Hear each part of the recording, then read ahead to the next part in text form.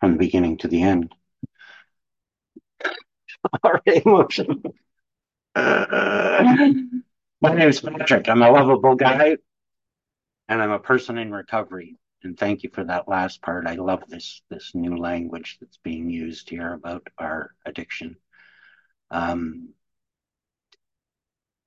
this is going to be very, very emotional for me, and like I'm so okay with that today. Like, as buddy here, when I feel something that I need to feel, it's a good thing, and I feel nothing but Jesus Christ, just unbelievable joy and gratitude to be sitting here with you today. I mean that from the bottom of my heart. It's, I was thinking, I'm in the shower, and if you heard the talk that was in the shower, Orlando would be on the phone going, Patrick, we heard about the Tusnua thing. So we think next September you should be happening for us. I don't think that's the one that's going to happen, but that's okay too. I hope that this is my love letter to you and to this program that we've embraced here. That's what I want this to be, um, and about the people in my life that have meant so much. That's all it is. It's not it's nothing to do with me. It's everything to do with you and this program. Everything, right? It's a celebration of that. I tried a million different things from therapy to you know treatment centers and whatever to get sober, and I just couldn't. And then I came to Alcoholics Anonymous, and I did. Thank you. It worked. Now there were some bumps along the road, as my bosom buddy, lifelong pal, as you can see our title here, um, alluded to. So anyway, I'll tell you a little bit of background just to you know get myself going, get over the kind of nervousness I feel. I uh, I grew up in an alcoholic home, and it was not a good beginning. It was, my father was an alcoholic. He was, born just outside of Dublin, Ireland. So it's always appropriate. I always feel more emotional at Tusnua because the Irish roots and now having been there and met people like our friend Tom who just played that beautiful music, and of course my dear Mark, who's oh God, I got to share this with you. I Okay, so I have these many Joes in my life. I'll just go there right now because I feel like it. That's what I mean. This can be all over the place, and that's perfectly okay. So there was a point where I sponsored a couple of guys named Joe. I had this Joe. My sponsor was this fellow Joe, another Joe C. Joe Cushing was his name. He was an old guy that impacted my life so tremendously. I could spend this talk just talking about that role. And different people feel different ways about sponsorship. I am huge on it, not because like Joe didn't tell me what to do in any way, shape, or form. He told me what his experience was. Always, always told me that, and I took from that experience. Right, this was a guy who got sober in 1945, so he might have had something to say. Um, but so I had this thought the other day. This dear friend of ours, Mark, who's somewhere on the screen here, he's probably hosting this thing behind the scenes, if I'm not mistaken. But I love that kid like the little brother I never had, right? So I'm thinking the other day when I met Joe when I was 28, Joe Cushing, um, but really started to get to know him when I was 30 or 31, just like Marcus, right? And I thought of him as this old, wise character, you know. But thankfully, I was open minded enough to be listening, even though the fact he was a real old guy. Joe Cushing was 69 when I started that relationship. I'm 67. So I thought, holy shit, I've become Joe Cushing in age. How did this happen? Like, how? Right? But it warmed me to think, that someone like my friend Mark, who listens to the generation that came before, and I appreciate that, and I appreciate that friendship, right? So anyway, let's get back to a bit of the story. So we, yeah, it's almost like I don't want to dig too deep in there because the childhood was definitely traumatic and and dark. My father was a fun-loving Irishman. He loved to sing and dance, but a very irresponsible guy, right? So we moved and moved and moved. I went to 19 different schools along the way. So you're always the new kid. You got to learn to fight and, just not great. And why did we move? Because we didn't pay the rent. So, coming from that kind of poverty, it affects a child. It's that simple. So I had shame issues before, for as early as I can remember. Why do I introduce myself as a lovable guy? Because it's very important to me. That was a piece that was missing for a long, long time in my life and my recovery was I just wasn't okay with me. And and when I look back on that, it's a sad thing for a child to experience that, right? And now I know it's okay to look back and to go, hey, yeah, right? Because when I refused to look back, that's when I had difficulty, you know? So we'll get to that in a couple of minutes here. But so this moving and not knowing at first what was causing it was difficult. Then when I realized it was alcohol, the problem was my dad and I was his little buddy. So I just loved him dearly. It was that simple. At times, of course, it was the Deck Jekyll and Hyde thing that I later would perform myself, right? Where the guy who I saw at home in the morning and the guy who came home that night were two very, very different people who it was harder to talk to, right? Um, and my mother was the oldest of 11 French Canadian from Northern Ontario. And I don't think she ever really was given any love whatsoever. I really don't, because she just was a very, very cold individual, just didn't know how to show love. So I've got this guy, coming home howling and we're moving and shit's going on and I can't go to my mother because she's incapable of offering me what a little boy needs. And that became an issue for a long, long time to the point like I knew that if even in recovery that if she died or when she died that I probably wouldn't shed a tear because we didn't have that bond, you know? And recovery and unearthing the things that I needed to look at in that relationship gave me not only the ability to grieve the loss of my mother when it inevitably happened, but I had 10 or 15 good years with her where we had a different relationship. And that's magnificent, and just another part of recovery. I must say this, like looking at that balance between sort of owning what I needed to own as an alcoholic myself, and then sort of a stage two recovery of looking at the places I got hurt. See, for a long time I didn't know it was okay to look there.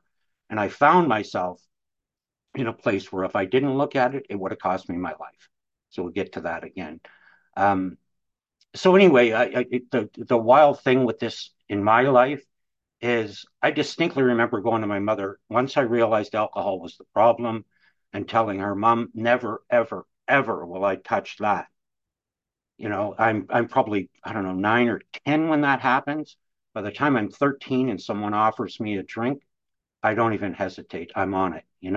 So some part of me knew that whatever I needed to happen inside to feel a bit differently than I did was going to happen without ever having touched alcohol in my life. And that was it. Life changed in that moment. I just have to wipe my little snotty nose here from, you know, being emotional. Pardon me. Um, and again, a sadness when I look back at that and think of a 13-year-old boy that I was a bright kid. I mean, I was playing euchre at 4. My father, the things he did that were right. I mean, he would bedtime stories from my father when I was 4 was The Merchant of Venice. Pound of Flesh, Antonio, and I loved it. Right, Pied Piper Hamelin, where all the kids get dragged into the mountain and pay the bills. But anyway, so that I always appreciated that. I wouldn't have gotten through life without a love of reading that he gave me. Um, so anyway, at that time when alcohol comes into the equation and then right behind it, drugs, I I worry only about that. School doesn't matter, family doesn't matter. How do I get a bag of pot and a bottle of wine for the school dance that's coming up on Saturday? That's what matters, right? And it stayed that way. I'm 14, I'm 15. We moved to Florida, right? And as this polite little Canadian boy, or at least I saw myself as that, I found Americans to be a little more assertive. No offense. Many of you are Americans and many of you are my friends, even my old pals here in Washington. What's to be afraid of, right? See, I got my Tara and Maryland thing going on today, don't I? Huh? Yes, sir. I'm so happy you're here. Um, where was I? You were in Florida. Oh, I was. Yeah, I was in Florida living there. Oh, so we tell the story, right, Joe? It's time for that story.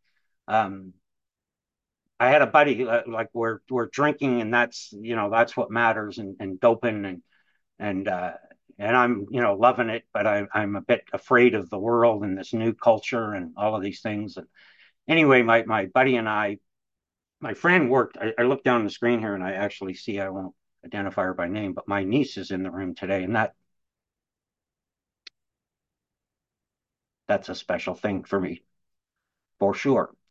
So her father had a custom body shop in Florida that after school I would go and help him, sand the cars that he was going to paint. And my friend worked for him, right? So that friend, he and I are driving around with these two older guys, probably from the shop. They're probably 20 years old. We're 15, and we're drinking our Budweisers and just enjoying St. Petersburg. And the guy in the front seat, he reaches in his pocket and he's got a couple of pills in his hand, and he goes back like this, just like Joe and I are sitting, and we just grab them, gone, right? And the guy shakes his head like this, and he says, "You two are something else." He goes, "Those were pool tip cues that I just gave you, right?" And no part of me goes, "Holy fuck, you'll take anything if you think you're going to get high." No, I just thought, so I won't be getting a buzz. But obviously, I'm telling you the story, so it planted some little seed in there. Um, and it just stayed like that. I'm 17. My girlfriend calls me an alcoholic. I think I need a new girlfriend. That's all that matters there. But again, there's a seed, right? Um, and nothing changed. My father died a horrific death. We came back to Canada, and it took 3 or 4 years to get him. And I'll just touch on that. After that happened, I was fucked up. If I'd been bad before that, um, it just everything changed in that moment that he was gone. I felt like I'd been a bad son to him, and left him in his time of need, and just all of these things that I carried uh, on myself. And uh, and it's so weird. I have a magnificent partner upstairs right this minute who I've been with since the day we buried my father. So, that's how this thing is. Like, I'm one of five children, and each of us either had addiction problems or married adult children of alcoholics. What are the odds? Five out of five. What we live with, we learn. What we learn, we practice. What we practice, we become. Those are Ernie Larson's words, but they are so poignant to the discussion on alcoholism as it relates to the family. My wife was a straight A student, studying to be a law clerk locally here. She was from a small town in Ontario, and she meets Buddy, who's out of his mind with grief, alcoholism, and drug addiction, and thinks she's met the man of her dreams. How does this make any sense? You know, I mean, I'm so glad that I've become a different person in the relationship and have been for a long, long time, and we have a wonderful partnership. I think she'd come down and tell you the same,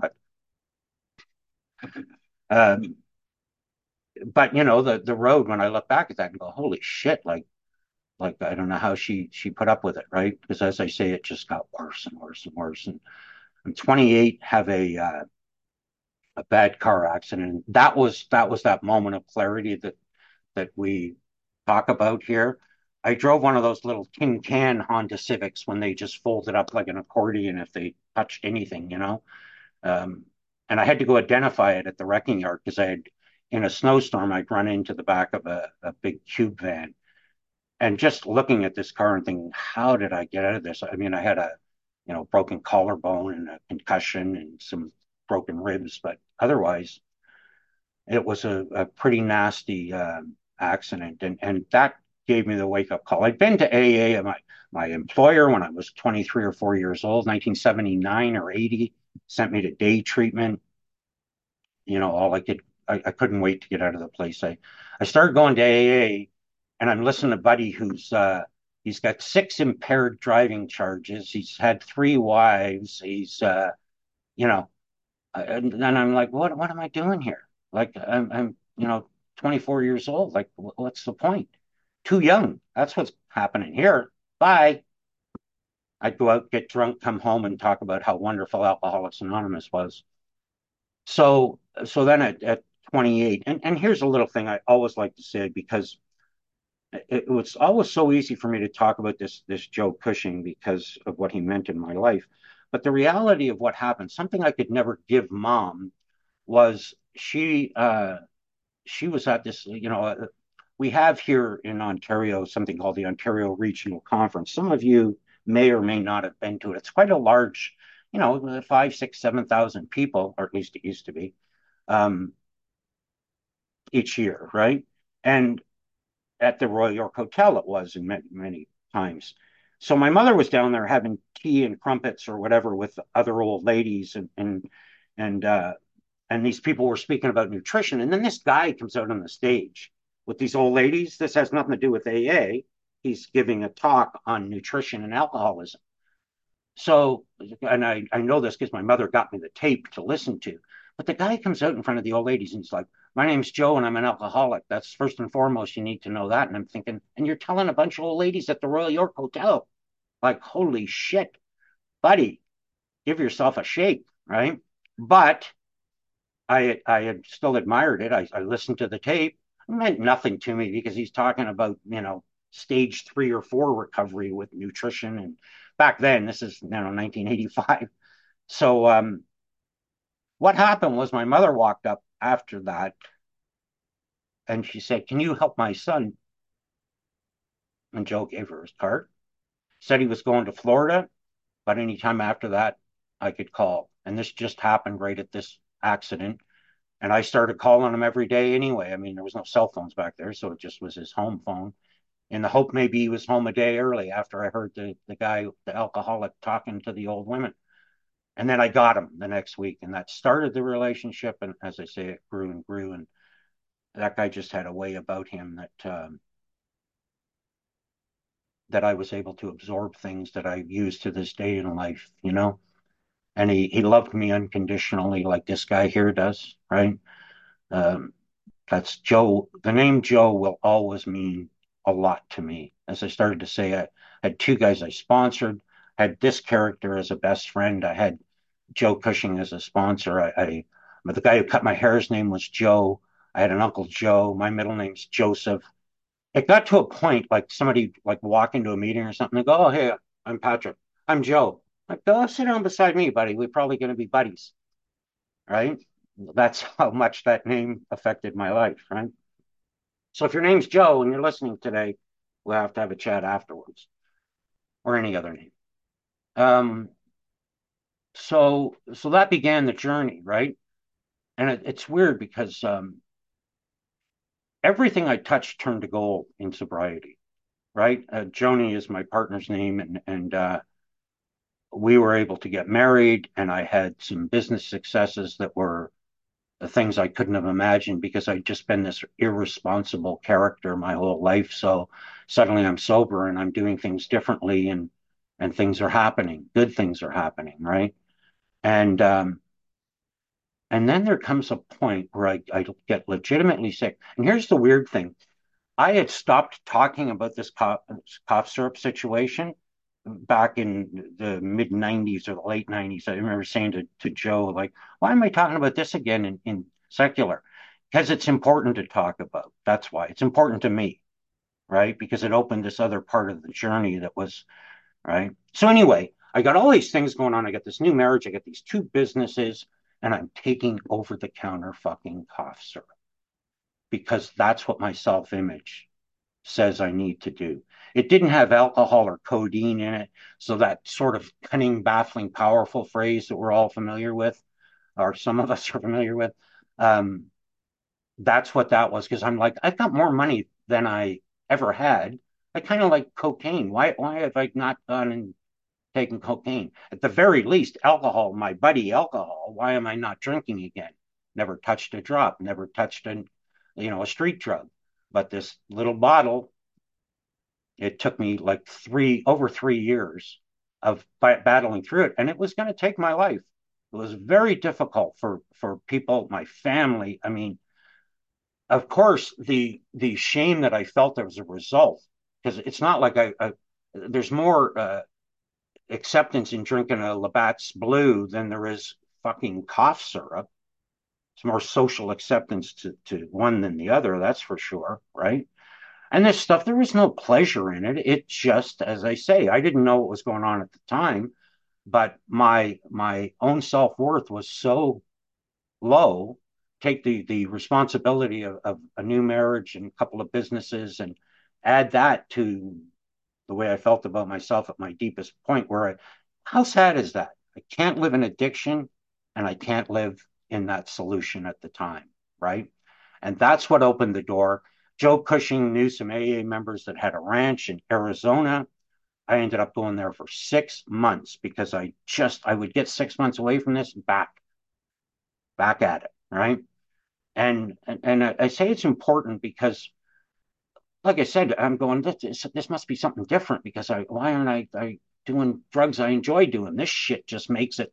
All I did was walk around in pure sweat, and like I say, I look back on it, and poor Joan and my family and my friends, even my AA friends had trouble with it, right? Because I didn't stop going to meetings.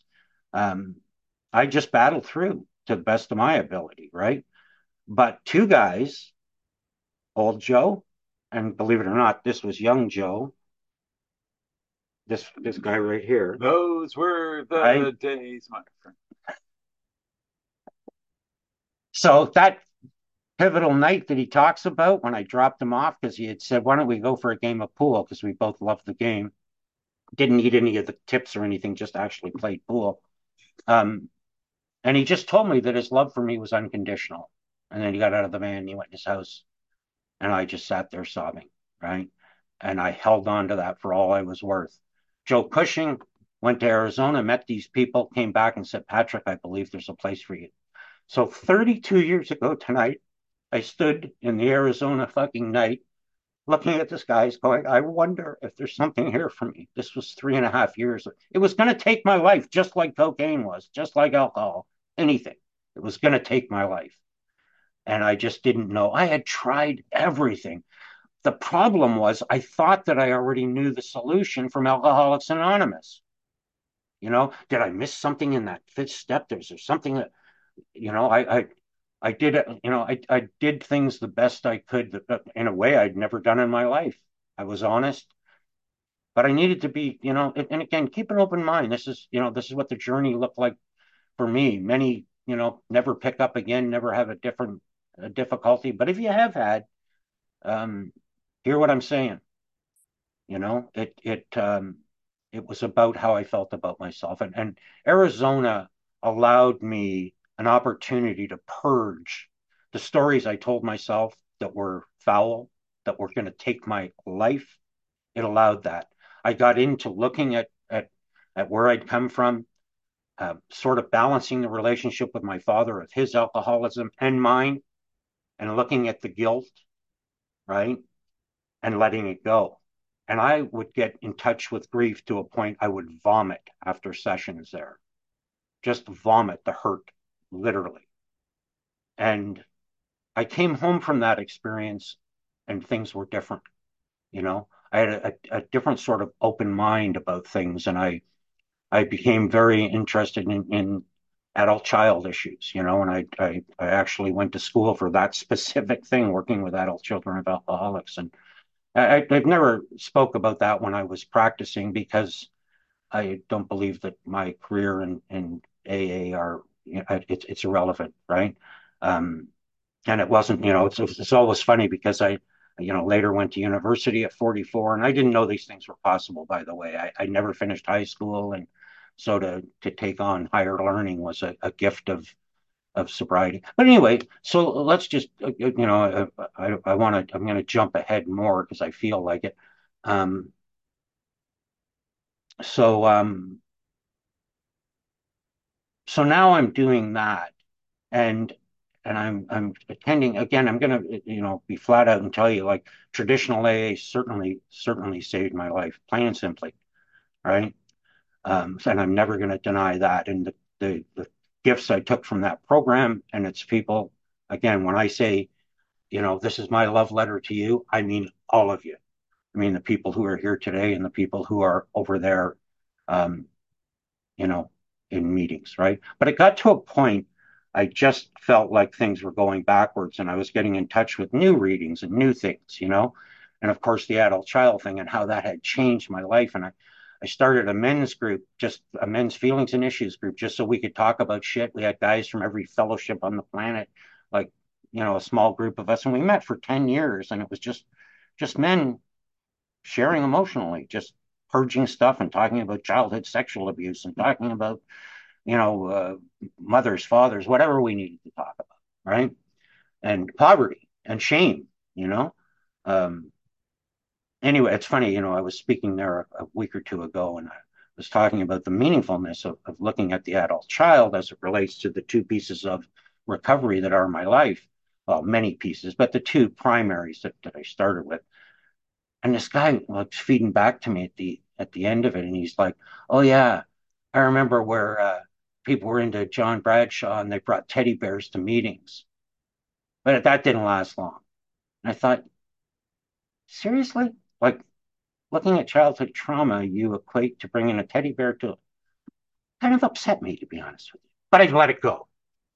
I'm back here amongst you know you all. I couldn't help myself.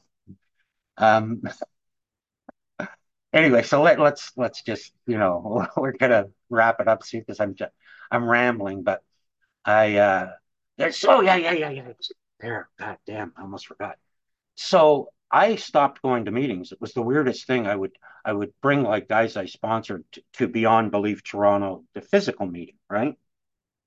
And then they'd go away and start secular meetings, and I'd go back to my traditional meeting with this sense of loyalty that was kind of fucked up. It doesn't mean I don't judge any of that. Like I said, it was life saving, right? But something had changed for me. But again, I seemed to have trouble moving forward. I wasn't going to secular either, right? So it wasn't until Zoom hit that Professor Long here it says to me, "Why don't you give this a shot? It might be good for you." I'm like, "Oh fuck, okay." So we went to the Queen Street Mental Health Tuesday meeting in Toronto, and I loved it from day one. And a few of you were there. And then a young Mark was there and said, "We're starting a secular meeting in Ireland. We started last week and we could use some support." And so Joe and I came. We spent a couple of years there, started to meet that Tara and Marilyn were there. I don't know if Dawn's here today, but there was lots of you anyway. And that was so cool because like my father being from there and I had been to Ireland by that point and was able to go where my father was born, to the house he was born just outside of Dublin. And what an experience, right? But then like getting in touch and listening, this is the other part I just want to get into here.